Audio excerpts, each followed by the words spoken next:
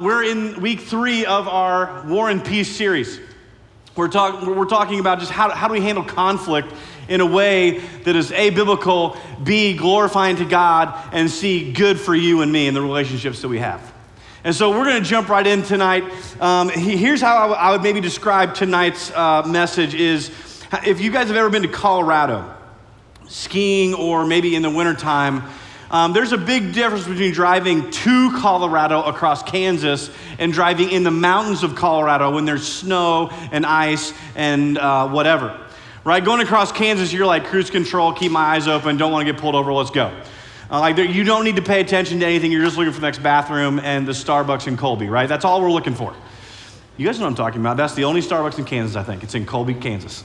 But when you get there and you get in the mountains, all of a sudden your whole driving persona changes, doesn't it? Like you start white knuckling it down every hill, around every curve, because you don't know what's coming.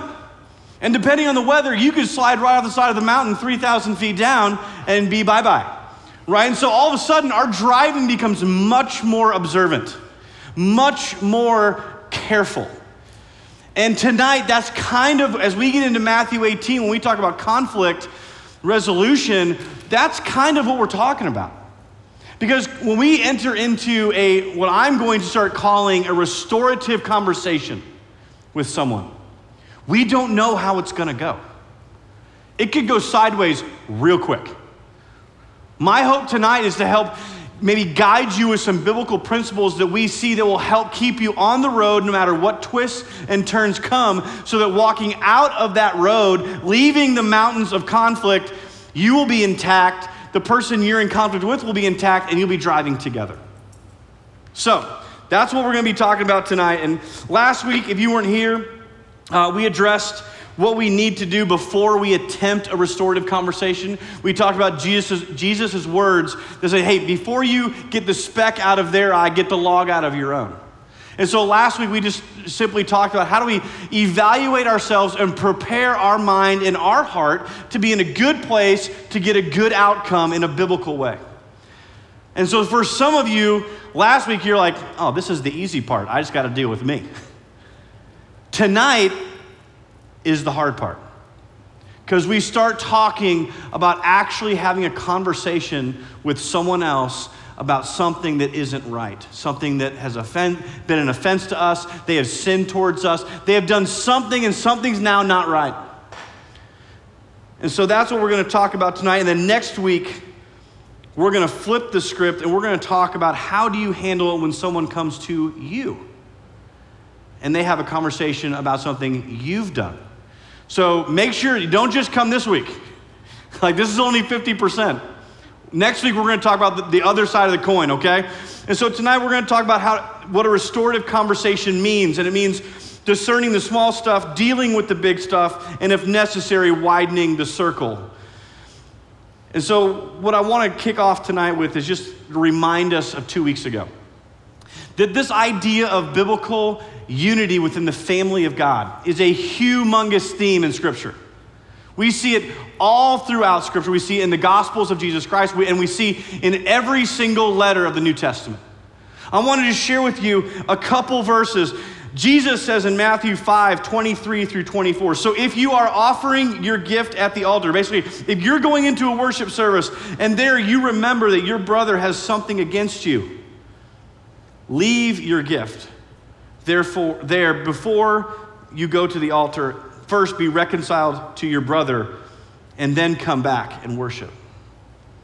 Romans 15, Paul writes, may God give you a spirit of unity among yourselves. 1 Corinthians 15 says, I appeal to you that there be no division among you, and that you may be perfectly united in mind and thought. Galatians 5, the acts of the sinful nature are obvious: hatred, discord, jealousy, fits of rage, selfish ambition, dissensions, factions, and envy, all the perfect ingredients for conflict. 1 Thessalonians 5, live in peace with one another, making sure nobody pays back wrong for wrong. And then finally, Romans 12:18, as far as it depends on you, live at peace with everyone. And so, like I said, we're going to be talking about this massive theme in Scripture of conflict and unity and peace and dissension. Because the cross of Jesus Christ screams unity, right? The cross represents reconciliation. It represents restoration. And so this is what Jesus is all about. And so as his followers, as Christians, if that's what he's all about, that's what we need to be all about. And so I know tonight, as we walk through the famous Matthew 18 scriptures, and if you're not familiar with Matthew 18, it's kind of the famous text in Matthew of how do you deal with conflict? What do you do? How do you handle it? And that's what we're going to talk about tonight. We're going to walk through this and look at 3 different things.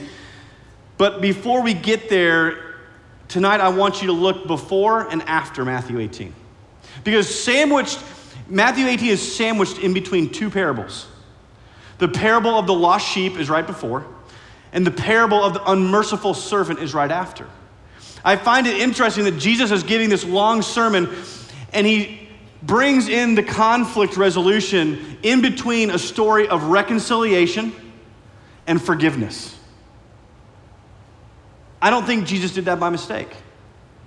Because I don't think Jesus thinks about confrontation or conflict the way you and I naturally think about it. Like if I just bring up the word confrontation, right? Someone's like, ugh, no thank you. Check please. Like no thank you. Because all the things that we feel along with the word confrontation are typically negative, right? It feels aggressive. It feels like this is not going to go well. It seems like somebody's going to go somewhere that I don't want them to go. And so what I want to do tonight is I want to exchange this word instead of confrontation, because that's what Matthew 18 talks about. I want to insert the word restoration, because that is the goal of Matthew 18, 15, 16, and 17. Don't forget this. The goal is restoration, not confrontation. The goal is not just to go tell someone what they've done wrong or show them their fault. That's not the goal. That's part of the process to getting to the goal of restoration, restoring the relationship. Now, as we get going, I want to be very honest and say that, you know what? There are things that happen that cause conflict within our lives that are like blatantly sinful, right? Like people do things, say things, you're like, oh my gosh, right? But there's also things that maybe don't automatically fall into like, hey, they sinned against you, but it still causes conflict, right? Because let's be honest, like a lot of the conflict that happens is unintentional. They say something, do something, and they have no idea how it has affected you or hurt you. And so I don't want to get into this cutting, the fine line between, well, what is sinful and what is not. Tonight what I want to do is use the principles in Matthew 18 to cover both situations. When it's obvious that someone has sinned against you, but also in situations where, you know what, I don't know if that was exactly sinful, but man, it still stings and it's a big deal. Does that make sense? So we're going to use the principles of this text. I want to do one little caveat and give you one special consideration. I want to push pause for a second. Because Matthew 18 does talk about going to someone. But I want to make a special consideration for cases of abuse. Because some of you in this room, looking at the numbers we have here tonight, you are victims of abuse. Emotional, verbal, sexual, physical, some sort of abuse. And for that, God's heart breaks. But what I want to say is we need to move that confrontation to the side for the moment. Because most of the time, almost every single time, that's probably not a good idea to have a victim go talk to their abuser without some help, some significant help. And most of the time, it's probably not even their role to do that, okay? What we're talking about is general relational discord. Does that make sense? All right, let's move on. Matthew 18, 15, 16, and 17, this is what it says. Jesus says, if your brother sins against you, go and tell him his fault, between you and him alone. If he listens to you, you have gained your brother. But if he does not listen, take one or two others along with you, that every charge may be established by the evidence of 2 or 3 witnesses. If he refuses to listen to them, tell it to the church. And if he refuses to listen even to the church, let him be to you as a Gentile and a tax collector. My first point tonight is this: a restorative conversation means discerning the small stuff. A restorative conversation means discerning the small stuff. If you notice, the very first word is if your brother sins against you. And this is a little bit of a flashback to last week. When does it fall into the category of I need to overlook an offense? Right? Proverbs 19:11 is to your glory to overlook an offense. Well, I want to bring a little bit of meat to the bones of that idea, all right? Because like we talked about last week, not every offense needs to be this big, huge conversation and this big deal, right? Every once in a while, you're like, you know what? Okay, I'm being a little oversensitive, whatever. If you missed that talk, go on the website, listen to it. We're not going to redo that here. But I do want to give you 4 diagnostic questions that you might be able to ask yourself to figure out, is this small stuff? Is this something I need to overlook? Question number 1. Is the offense dishonoring to God? Is whatever this person has done given a bad name to God? Number 2, is it seriously damaging to our relationship? Now, that word seriously does leave some gray area, doesn't it? What's serious to you may not be serious to me. Here might be another filter to add to that question. Because you do that or did that or said that, I don't want to be around you. That's damaging to the relationship. Question number 3, is it seriously hurting other people? Like, is what they're doing, what they're saying, how they're acting, is it negatively impacting the people around them? All right, let me give you an example of this. I worked with a gal one day, it's not Mary Ashton, a long time ago, and she kind of prided herself in just keeping it real. What that actually meant was she felt carte blanche to be rude and mean. She's like, I'm just keeping it real. I don't want to be dishonest. I'm like, yeah, but you're giving the truth without the love. Okay? And so what she was unknowingly doing, or maybe knowingly and not caring, was just destroying people left and right. Because she was being honest and she was being real. And so we had to have a conversation about that because the people around her were being hurt by it. And the 4th question is it seriously hurting the offender, him or herself? Is it seriously hurting them? Because let's be honest, a lot of the things that we do are inadvertent. We don't know we're doing them. Like, I know one thing for us guys that always clues me into that something's going on is when we're having coffee or lunch, or there's a group of us having coffee or lunch, and some gal walks by and I see somebody's eyes kind of go do the up and down. I'm like, okay, we need to talk about that. That your reaction is to just look her up and down as she walks away. Because whatever he's engaging in is causing his eyes to go there, which probably tells me he's involved in some behavior that's not healthy for him, that's actually hurting him. And so, as a brother in Christ, I need to be watching and praying for my brothers, and I hope you all are doing that for me as well. All right, so those are the 4 questions. Is the offense dishonoring to God? Is it seriously damaging to our relationship? Is it seriously hurting other people? Or is it seriously hurting the offender?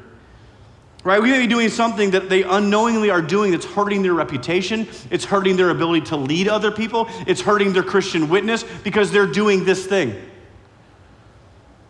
Right, they're overly sarcastic. That might be something that as a Christian we need to check and say, is that hurting my ability to lead and love people? Those are situations that we need to ask. And if your answer is yes to any of those 4 questions, then I want to encourage you, buckle up, because we need to move into the Matthew 18 procedure and learn some principles. If the answer is yes to any of those questions, if you can't overlook an offense, then as a Christian, Jesus in plain text says this is what we do. All right? Number 2, a restorative conversation means dealing with the big stuff. A restorative conversation means dealing with the big stuff. In verse 15, it says, if your brother has sinned against you, go and tell him his fault between you and him alone. If he listens to you, you have gained a brother. This is the second step. First step, can I overlook it? The second step is, no, I can't, so I need to go to them. In Matthew 5, 23 through 24, I read it earlier, Jesus says, listen, if you're in worship and someone has anything against you, go and be reconciled and then come back. We're called to go and reconcile. Now, just a helpful hint, and maybe I've just seen this done poorly over the years. Matthew 18 principles of going to the person that's offended you, that's hurt you, that's wounded you, do not text that. Terrible, terrible, terrible idea. In fact, just a general idea with texting, if it involves emotion, don't text it. Bad idea. Number 2, if at all possible, do not phone call. Go to them. Get coffee, have lunch, whatever. Invite them over. Have a real adult, mature conversation face to face. And please don't subtweet them. Right? We know this. That is not biblical. Jesus is saying in plain English, go tell him his fault. Go to him. Go to her. Because and can I just be honest for a second? This is scary, okay? For many of you, this is you're like, Andy, I can't do this. You don't know me. This is terrifying to me. I know it is, especially for you 5 and 9s on the Enneagram, right? This is, you're like, no. Any other way, please, right? This is scary. But here, can I offer you this? It's scary because Satan knows that conflict is the one thing that he can get you. If we don't handle it well, it's going to get you and it's going to get them. But if we handle it well, God will get the glory and it'll be for your good. And so, of course, he wants to convince you, you can't do this. You can do this. I have loved this week hearing story after story after story just over the last 2 weeks of people saying, I need to go talk to somebody. It's awesome. Just in the last 2 weeks to watch relationships in this room be reconciled. Because people were doing this. Because the world does not know this kind of conflict resolution. But I'll promise you this. If you are willing to be obedient and go and tell them their fault, right? After you've checked your heart, right? After you've been prayerful, after all of last week, then you go and talk to them. And here's the crazy thing. Every little doubt and fear that comes up will be washed away pretty quickly, in my opinion. Because just going to them communicates so much. It communicates, I value and love you. It communicates, I care about our relationship enough to put it on the chopping block. I love you enough not to let you go down that road any farther. Have you ever thought about this idea that actually Matthew 18 principles could be the most loving thing you can do for a friend or a loved one? But conversely is also true. If we are unwilling to go talk to them, that also communicates something. It communicates, I do not value you over my comfort. I don't care about our relationship enough to possibly make it awkward. I will let you go down that road because I just can't do it. That's crazy. The most loving thing we could do sometimes is to go to them and say, I love you enough to say this. And that's how you lead it, all right? Those very words. I love you enough to say this. The other great part about going to them is we actually take part in the ministry that God has given us. It's called the ministry of reconciliation. In 2 Corinthians 5:18, Paul writes to the church, all this is from God, who reconciled us to himself through Jesus Christ and gave us the ministry of reconciliation. That God was reconciling the world to himself in Christ, not counting people's sins against them, and he has committed to us the message of reconciliation. Guys, there's nothing better than knowing you're walking in obedience to God's word. That when we go face to face with someone, humbly and gently, you are walking in obedience to the ministry that God has handed you through Jesus Christ. The next thing Jesus says is go to them, just the two of you, alone, in private. Why does he do this? It's an honoring gesture. No one feels honored or cared for or loved by being confronted in front of everybody, right? Some of us know that. Like I remember in high school, sports, my coaches would do this all the time. Never to me, but to my teammates, right? They would call us out for missing a play, missing a block, missing a pass, right? And you'd be like, oh gosh, you just like, oh, don't watch film today, please. Like you don't want to be shown out. And so Jesus says, go to them just between the two of you because it honors the other person. The person that has hurt us, has offended us, has sinned against us, we honor them because Christ has honored us. And so we pull them aside and we restore them gently. 1 Timothy 5:1 says, brothers, if someone is caught in a sin, you who are mature should restore him gently. 2 Timothy 4:2 says, correct, rebuke, and encourage with great patience and careful instruction.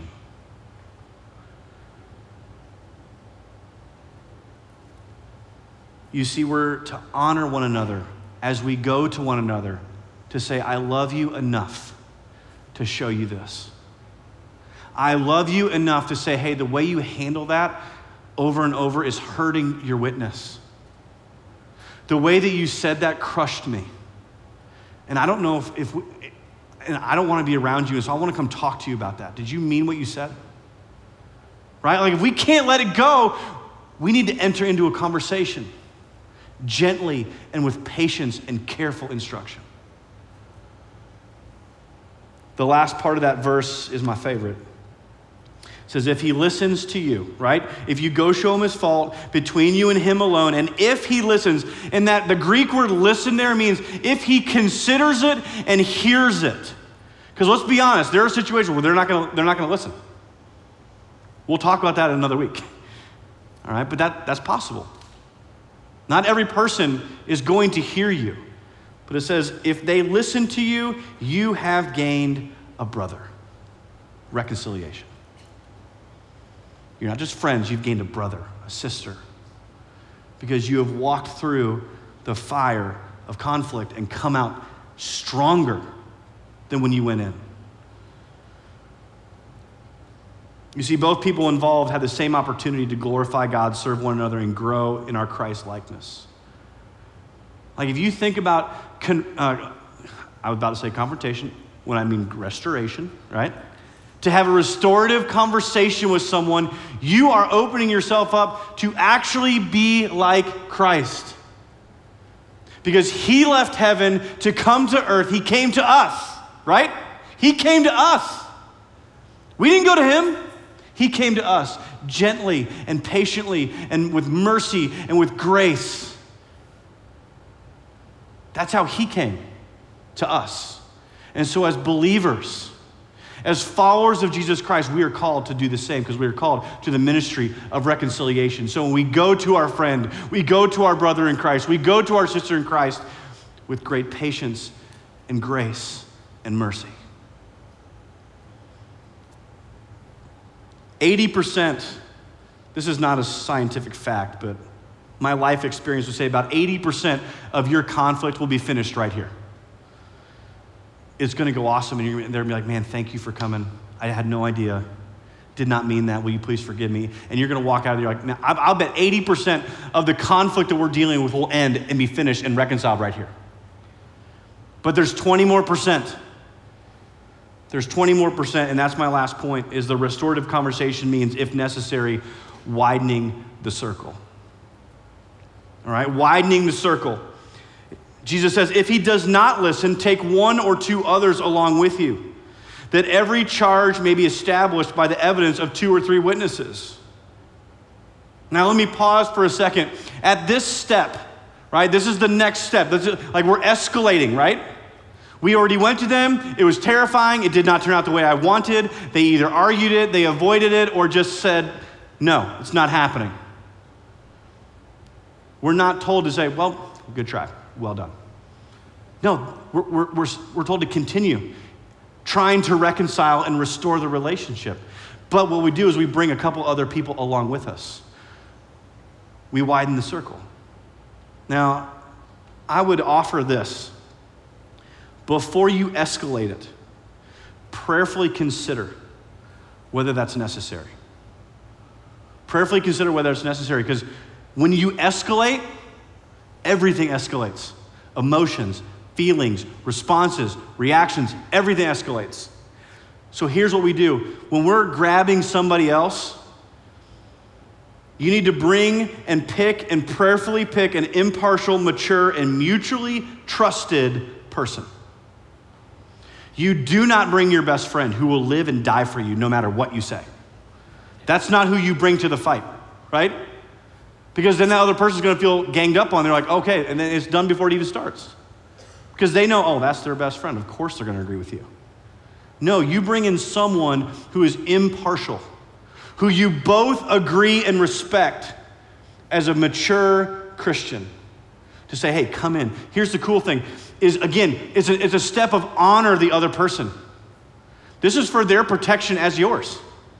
You bring in somebody impartial who doesn't know what's going on, and you both lay out what's happening, it gives a fair shake to both parties. And so as you talk and think and pray, and you say, who should I bring? Maybe it's a mentor, maybe it's a small group leader, maybe it's a friend that you know that doesn't know what's happening in this situation. We need to widen the circle because we're called to the ministry of reconciliation.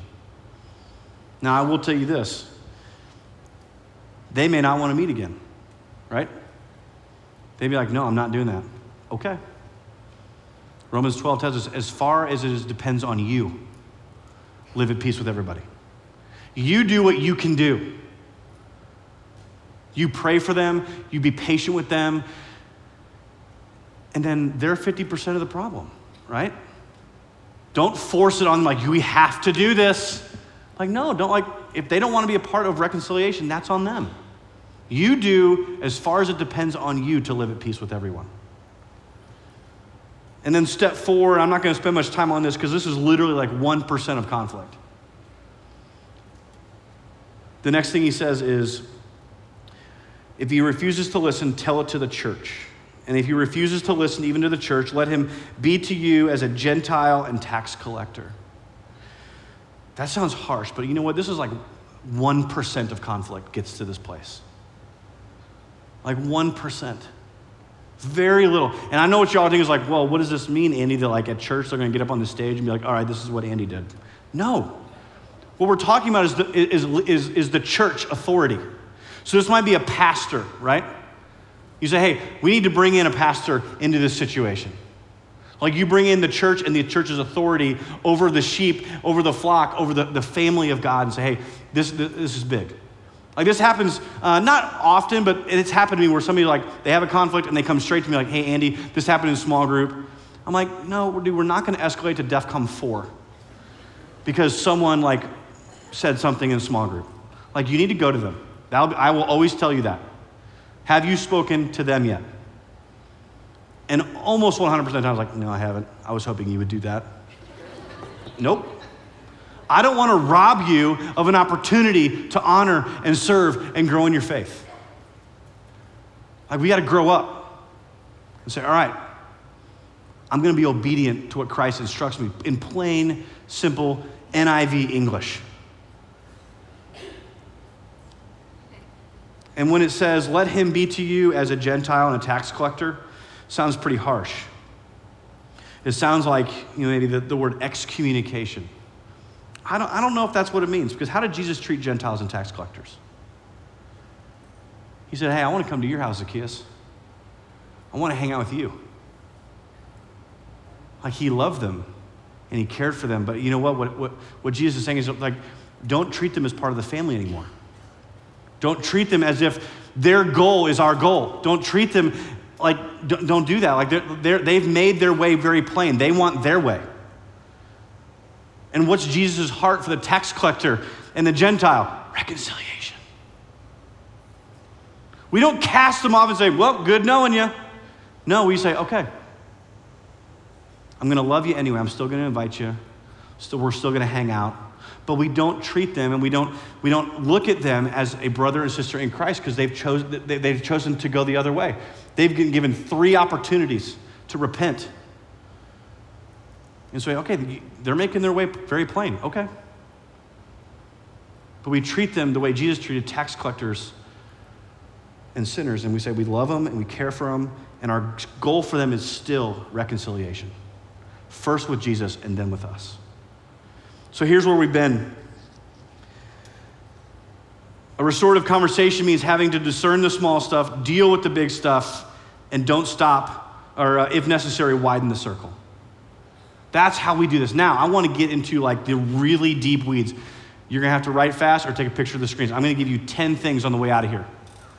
10 things that when you are dealing with this, that you can go to and say, okay, have I done this? Have I done this? Have I done this? To prepare your heart to get ready to enter in, not to confrontation, but into a restorative conversation. All right? I'm assuming that you listened to last week and you've done all those things. You've done some self-evaluation. You have apologized for your part of whatever conflict it is. Here we go. Number 1. And this is just wisdom from mostly all from Proverbs. I'm not going to read every text, but I want you to read them up. They're going to be on the screen, but they're not going to be spelled out for you. Number 1, seek and pray for humility and wisdom. 1 Peter 5:5. God opposes the proud, but gives grace to the humble.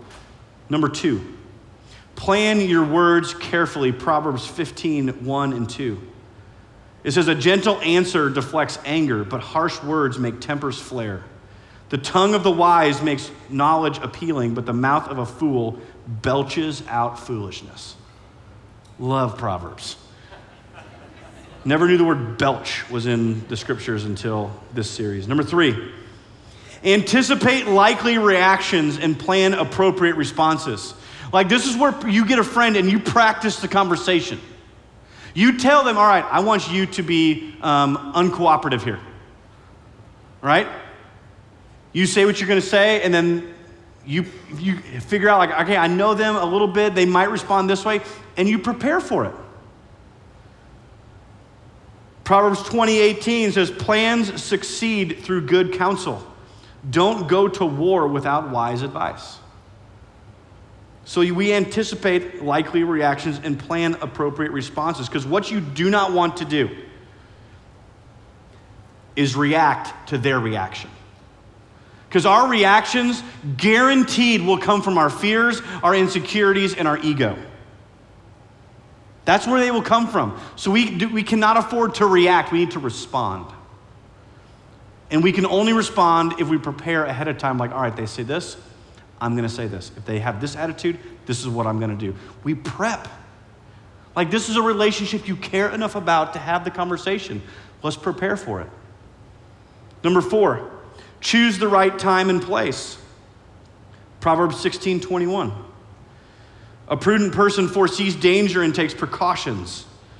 The fool goes blindly on and suffers the consequences. Like this is another opportunity for you to honor the other person. If you know their schedule, like don't have this conversation 15 minutes after they get off work. Like we don't know what kind of day they've had. Maybe they're exhausted and it ain't gonna go well. Right? Pick a time and a place that honors them and sets the whole conversation up for success. All right? Number 5, be clear, accurate, and thorough. 1 Corinthians 14:33. For God is not a God of confusion, but peace. When we're bringing out a fault of a brother or a sister, don't be hyperbolistic. You always do this. You never do that. Like you're killing your own argument because no one always does anything or never does anything. Be clear. Say, this is what happened. Be accurate to what was said or not said. and then be thorough. Leave it all on the table. I'm not saying bring your whole list of wrongs. Pick one and say, hey, this is what it is. This is the one, and be thorough with it. Number 6, assume the best about the other person until you have the facts that prove otherwise. Assume the best. Because like I said before, most conflict is unintended. Most hurt feelings are not intended. Like, I can't tell you how many times someone has come to me and I was like, I did not mean that. Like, no. How you heard that is not what I meant. And then it's over, quick, boom, done, 80%, we're off. Don't assume until we know. Proverbs 18:17 says, the one who states his case first seems right until the other comes and examines him. Let's hear both sides of the story before we assume any malintent. Number 7, listen carefully. Proverbs 18:13, this one cuts to my heart because I'm a talker. It says, spouting off before listening to the facts is both shameful and foolish. Spouting off before listening to the facts is both shameful and foolish. We have to be good listeners. Hear what they have to say. Maybe there's a good reason why they did what they did or said what they said that we need to hear. And maybe all of a sudden the conversation turns into a, whoop, oh, I offended you. That's why you, oh, I'm so, I'm so sorry. That was wrong of me to do that. Will you please forgive me? Number 8, speak only to build others up. Speak only to build others up. Ephesians 4:29. Don't use foul or abusive language. Let everything you say be good and helpful, so that your words will be an encouragement to those who hear them. Like, make sure that we're speaking in a tone of voice, and the words that are coming out is going to build them up, not tear them down. Another way to look at it is like, make sure we don't use language and verbiage that cast shame and condemnation.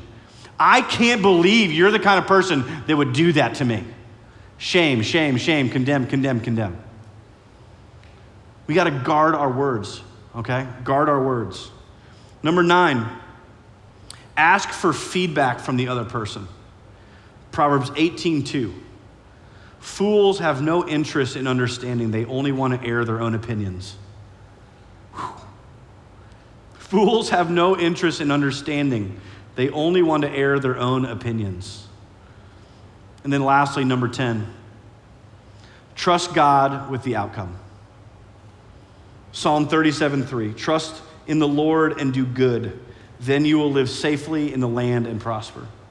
Because guys, I'm going to be honest with you for a second. Like, take a picture. That's all 10 of them. There's a decent chance. Okay? Like, if you're like me, like, I'm a 6 on the Enneagram, so I'm always thinking, like, worst case scenario, like, how could this go bad? I'm always preparing for that.